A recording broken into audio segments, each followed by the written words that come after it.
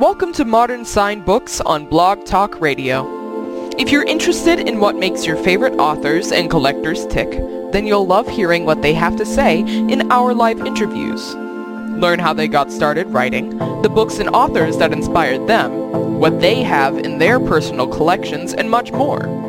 Meet today's hottest authors as they discuss their life and writing in revealing conversations with our book specialist, Roger Nichols. And find us at modernsignbooks.blogspot.com. Now sit back and enjoy a few minutes with Modern Sign Books. Here's Roger. Welcome to Blog Talk Radio. Our guest today is former Washington, D.C. lawyer, but we won't hold that against him because he has turned away from the dark side and become a New York Times best-selling novelist with more than 35 novels to his credit in the 30 years since Absolute Power was published in 1986.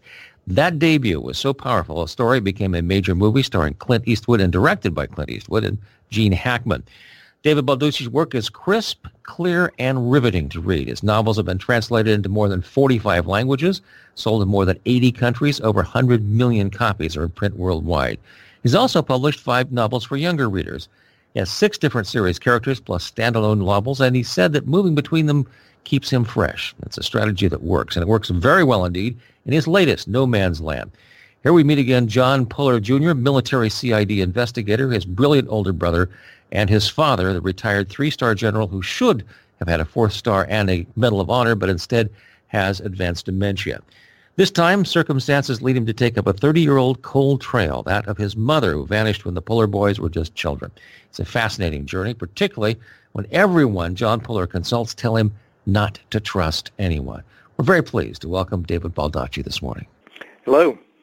The opening of this, and I have to say that this is a non-standard opening because you're not starting with John Puller, you're starting with a different character getting out of prison, and it's a very grabbing scene. Do you sometimes feel that you have to invert things to get the reader's attention? You know, with this, it was important, I think, for me to establish the character of Rogers pretty much off the bat because he was going to be a major character throughout the entire story, and I wanted to hit the ground running with him. And I thought that it would give the readers an intriguing point of view from somebody they had never seen before, even though this is a novel with John Puller. But I really wanted to hit the ground running, see where this guy came from, and sort of leave them a little bit guessing. Is he a good guy? Is he a bad guy? I think you could read the first, couple of chapters and think, oh my God, this guy's horrific. He's a monster. He's going to be pretty much evil throughout the book, and I can sort of predict how it's going to go. And it was important for me to sort of throw that out right away to give the reader something to sort of have as a touchstone, but then allow as the story develops that maybe it's not going to turn out exactly how they thought it was going to. It does. There's some wonderful twists in it, which I will not spoil for our listeners. But the thing that is intriguing to me with a series character is how each time you reveal a little bit more of the backstory, and this is a particularly compelling, like in that what happened to his mother 30 years ago. He's been an investigator for a long time. He's not tackled this, and now all of a sudden a rather dramatic development kind of forces him into look that direction. Yeah, it's been a long time coming from him, and I think what I wanted to do with Puller in this book particularly was sort of peel the onion layers away even more. In the other cases, you learn some about his family, obviously, about his brother and his father, but not really that much about him personally. So this is sort of a way for the reader to understand maybe why he became an investigator in the first place, to find the truth, because with his mother, he had not had that for the last 30 years of his life. So it sort of allows the reader to understand how John Puller became John Puller. And I think there's guilt in this story for him as well, because he chastises himself several times in the book for never having attempted to break this case open before, even though he'd been an investigator for a long time. I think he was afraid to face it. And sometimes, the past is a very difficult thing for people to confront, and a lot of us, for varying reasons, tend to bury it and just try to move forward and don't want to face it because it's too hard. There is a bit of a psychological thriller aspect to this particular book as well. But again, it seems to come from a slightly darker place than some of the earlier novels have.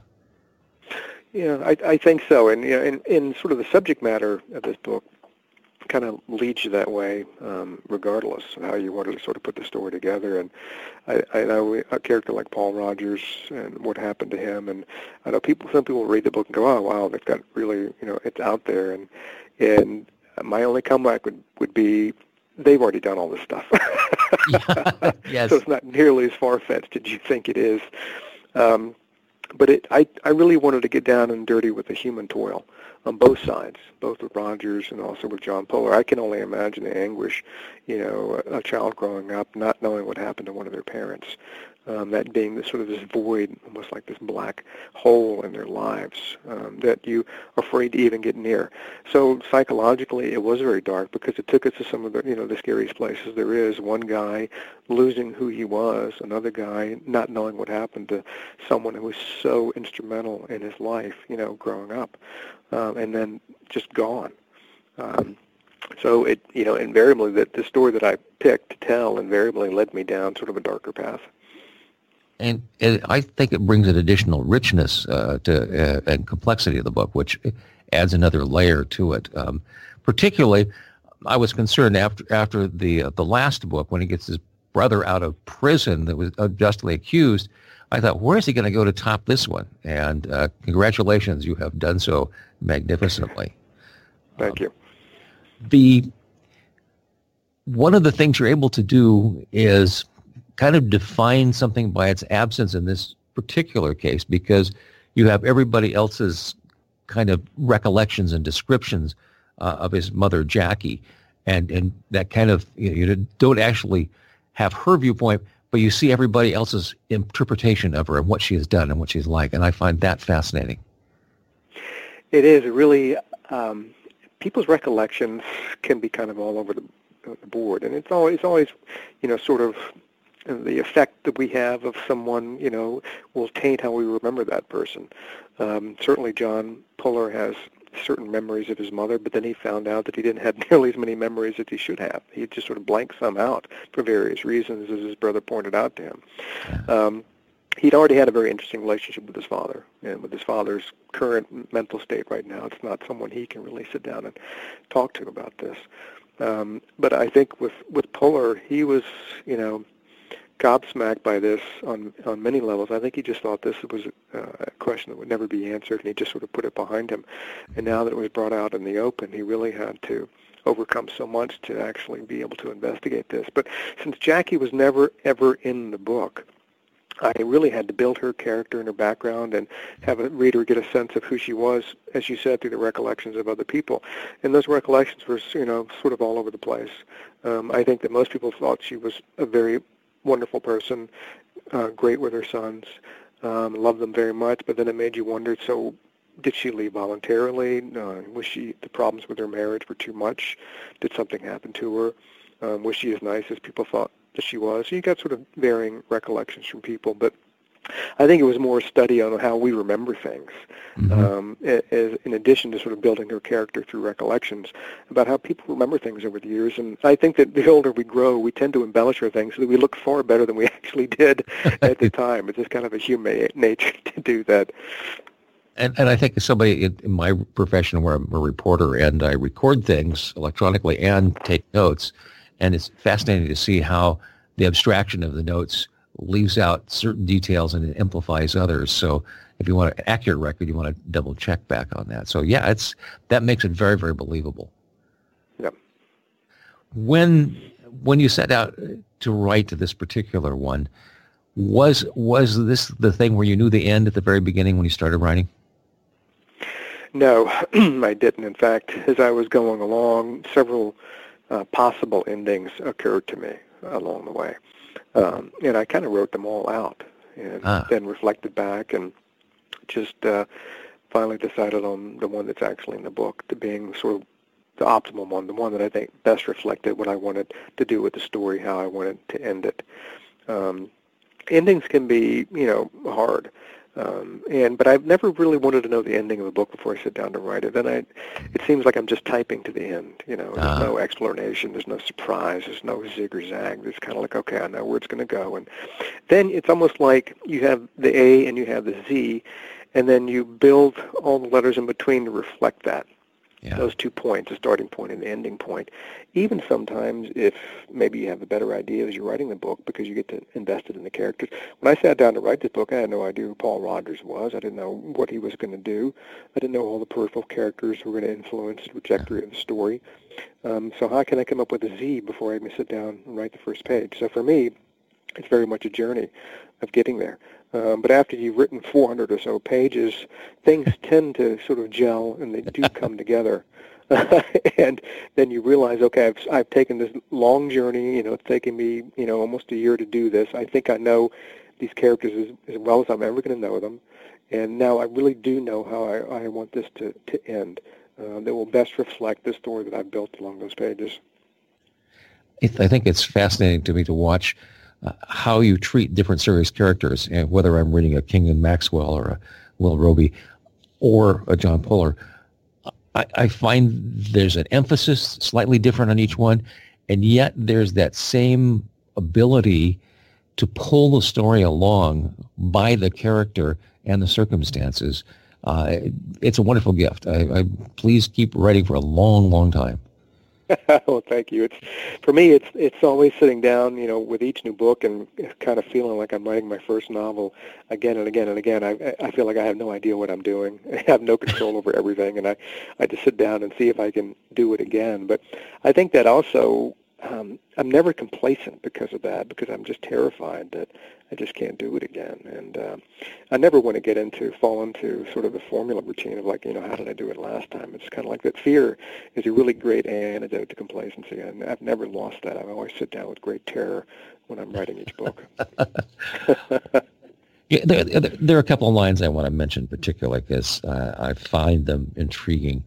One of them is, that's the price of being sincere. You get ripped apart when they leave you. Yeah. Yeah. Well, that's the price we all have to pay, and the longer you live, the more those long-term relationships are established, and you've invested, you're in it, and then people go away, they pass away, they go out of your lives for whatever reason, and that's the price you pay for caring about someone. Right. And you can have wonderful moments, wonderful years together, and then they're no longer in your life. And it is a huge hole.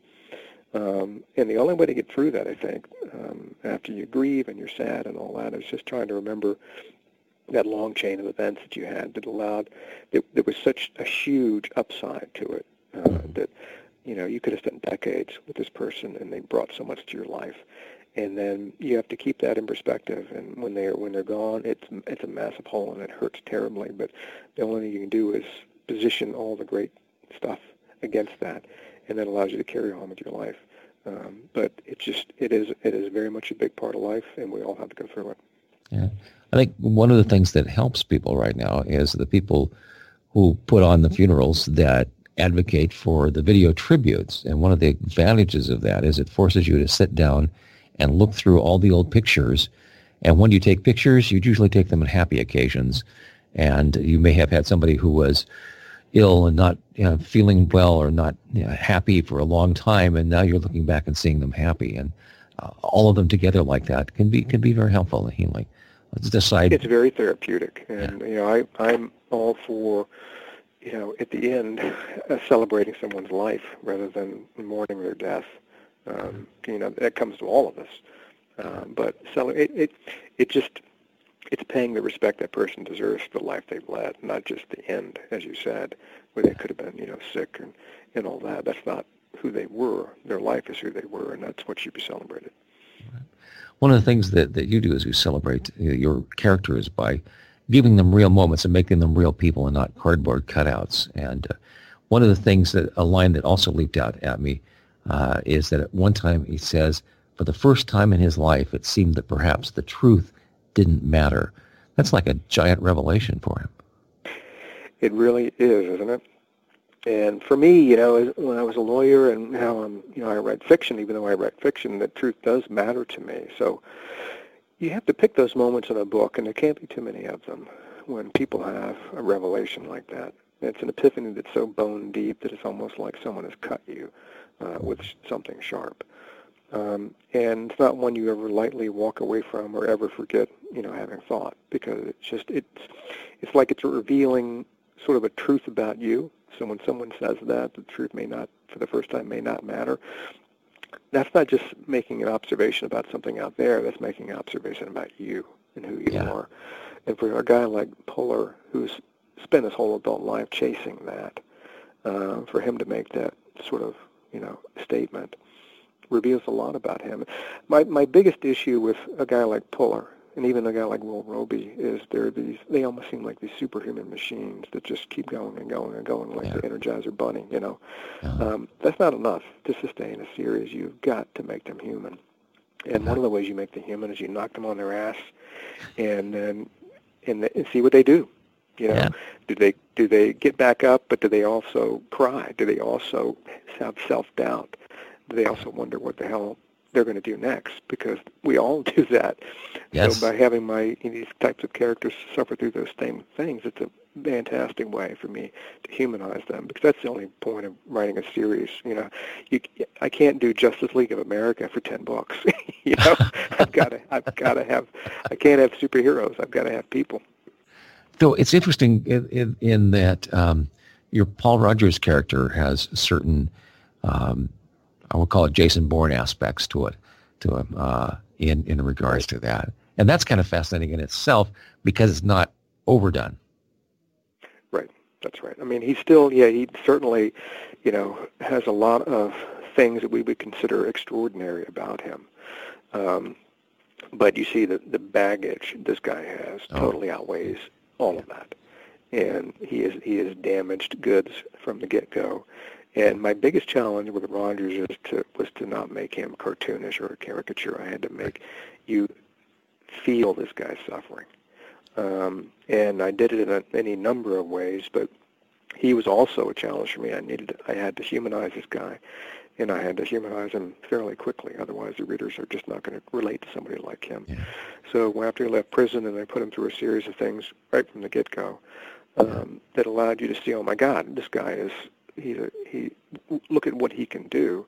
Yes. But then I had to temper that by the fact that he also had a lot of self-doubts. He was unsure and uncertain, and you could just see in his mind, he was agonizing over all this stuff. And I had to do that right away because I just felt in my gut it was important for the readers to get both sides of this guy right from the beginning, not just one. Yeah, that really, really makes the reality sink in. Interestingly enough, that both he and Puller have memory deficits in certain areas. Yes.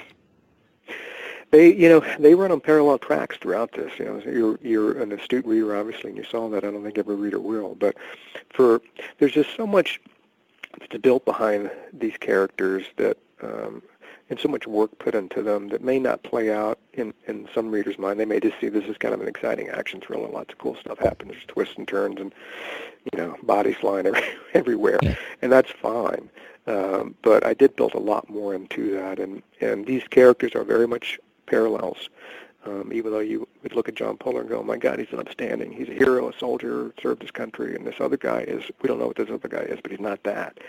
But if you look at the backgrounds of the two and what they think along the way, there's train tracks running right next to each other. And that was a very important thing for me because I almost wanted to say, these guys could have turned out the same. Yes. It's almost like but for the grace of God go I. Yeah. But what was done to Paul Rogers, was not done to John Puller, and that's why these guys turned out so differently. So it can be one thing in your life, one thing that you hit or you hit with, and then your whole life has changed, and you can never go back. It's fascinating stuff. I want to pivot a little bit now to some of the other things that you're involved with, because it seems to me like that was a nice lead-in to the Wish You Well Foundation. Yes.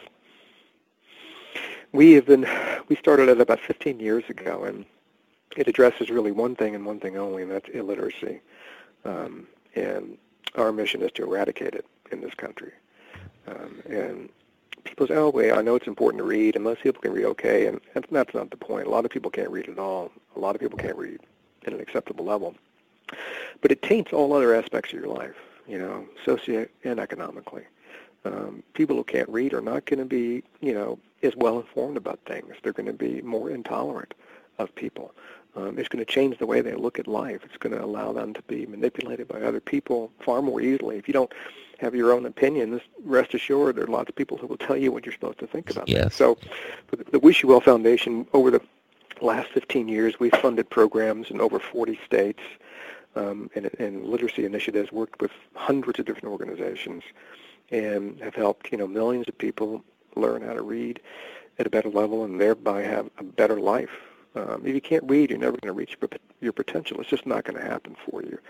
And it's a downward spiral. If your parents can't read, then every study has shown that their children are going to read at below acceptable levels or not be able to read at all, and their life is going to be terrible, and their children's lives as well. It's almost impossible to get out of that spiral.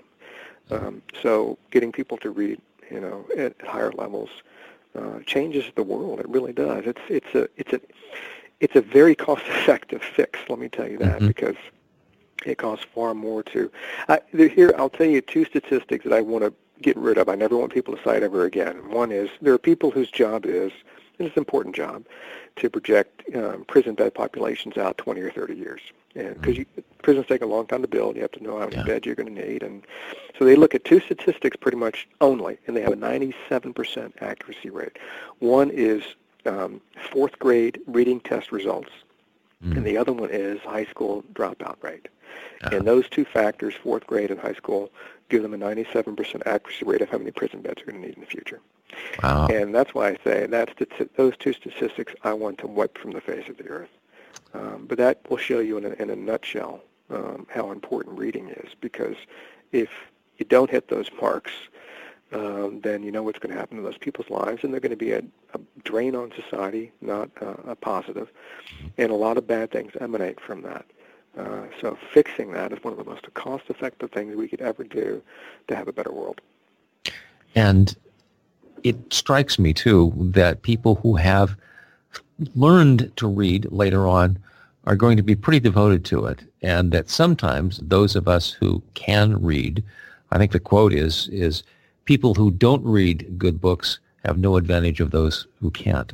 So we shouldn't get lazy and sloppy. We should do more of our research ourselves. Yeah, exactly right. I mean, if, the illiteracy rate, people who can read but never do, is skyrocketing as well. I shudder whenever I hear statistics about, people in the United States who never even been to a bookstore, never bought a book. It's astonishing. And it's not just, people who are impoverished. A lot of college graduates, the last book they read is the last book they read in college. Wow. And after that, it's no interest in them at all. And I go around, I do lots of book events, and, thousands of readers come up, and they say how much read. But it's always like one or two people, in the group that comes up who's gotten books to be signed for a wife or a husband or whatever, and they'll say, yeah, I don't read. I just don't read at all. I just have other things that I do, and I just don't read. And I'm sure it's very nice, but it's just not something I've ever been interested in. And way back, I would say, oh, that's okay. Life's busy and lots of other things to do. But now that I'm older and I don't really give a crap, I tell people, when they tell me that, I said, you cannot even imagine what you're missing out on. And I leave it at that. Yeah, books can transport you. Reading of any kind can transport you. Yeah. And you have a wisdom of all the people who went before you and those who are here now at your fingertips if you can read. It's a powerful thing. One of my favorite quotes right now is, of course you don't have enough shelves for your books. If you did, you wouldn't be worth knowing. So there you go. Which reminds me. Whenever I go and visit somebody at their home, I always matriculate over to the bookshelves, because what they have on their shelves tells you a lot about somebody. It really does, and that's something I do in every place I go. I'm sure I don't do it obnoxiously. I just kind of sidle over and I kind of look through, and if they have some of my books on there, I love them even more. Well, if you come to our house, you'd find both of them. I think we have only two rooms, the kitchen and the bathroom, that do not have bookshelves in it, plus boxes in the garage. So, yeah. See, that's a happy home. Oh, it is. It absolutely is. Hey, any other thing you want to make sure we cover before we wrap up today? Well, I've been writing a long time now, and I can't believe, my British publisher just reissued the 20th anniversary of Absolute Power, and my U.S. publisher threw a party for me in this May for the 20th year they've been publishing me, but it's gone by so fast. But I approach the writing the same way that I did from day one, and it's just kind of like this childlike wonder of being able to tell a story, and I can't emphasize it enough to people, particularly aspiring writers who forget the business end of it, forget trying to be a bestseller, forget trying to do all the other stuff outside of just sitting down and being a kid again and telling a good story that you're interested in. Yes. Don't necessarily write about things you know a lot about. Write about something you'd like to know a lot about, and that kind of drives you. Because if you're going to spend a year or two or three of your life working on one story, you better be interested and fascinated by it. But if you are, that interest and fascination comes through in the pages and lifts your books out of the sludge pile. It really does. So I can't emphasize that enough. But I'm lucky and privileged to be able to do what I do. Right. Great, and we are lucky and privileged to have you doing that. And by the way, we should mention to those of you who are listening that you can get autographed copies of David Baldacci's many, many novels through VJ Books, where they are wonderful people. Thanks so much. Excellent. I really enjoyed it. You have a good day. All right. Bye-bye. You've been listening to Modern Sign Books on Blog Talk Radio with book specialist Roger Nichols. Be sure to check us out at modernsignbooks.blogspot.com.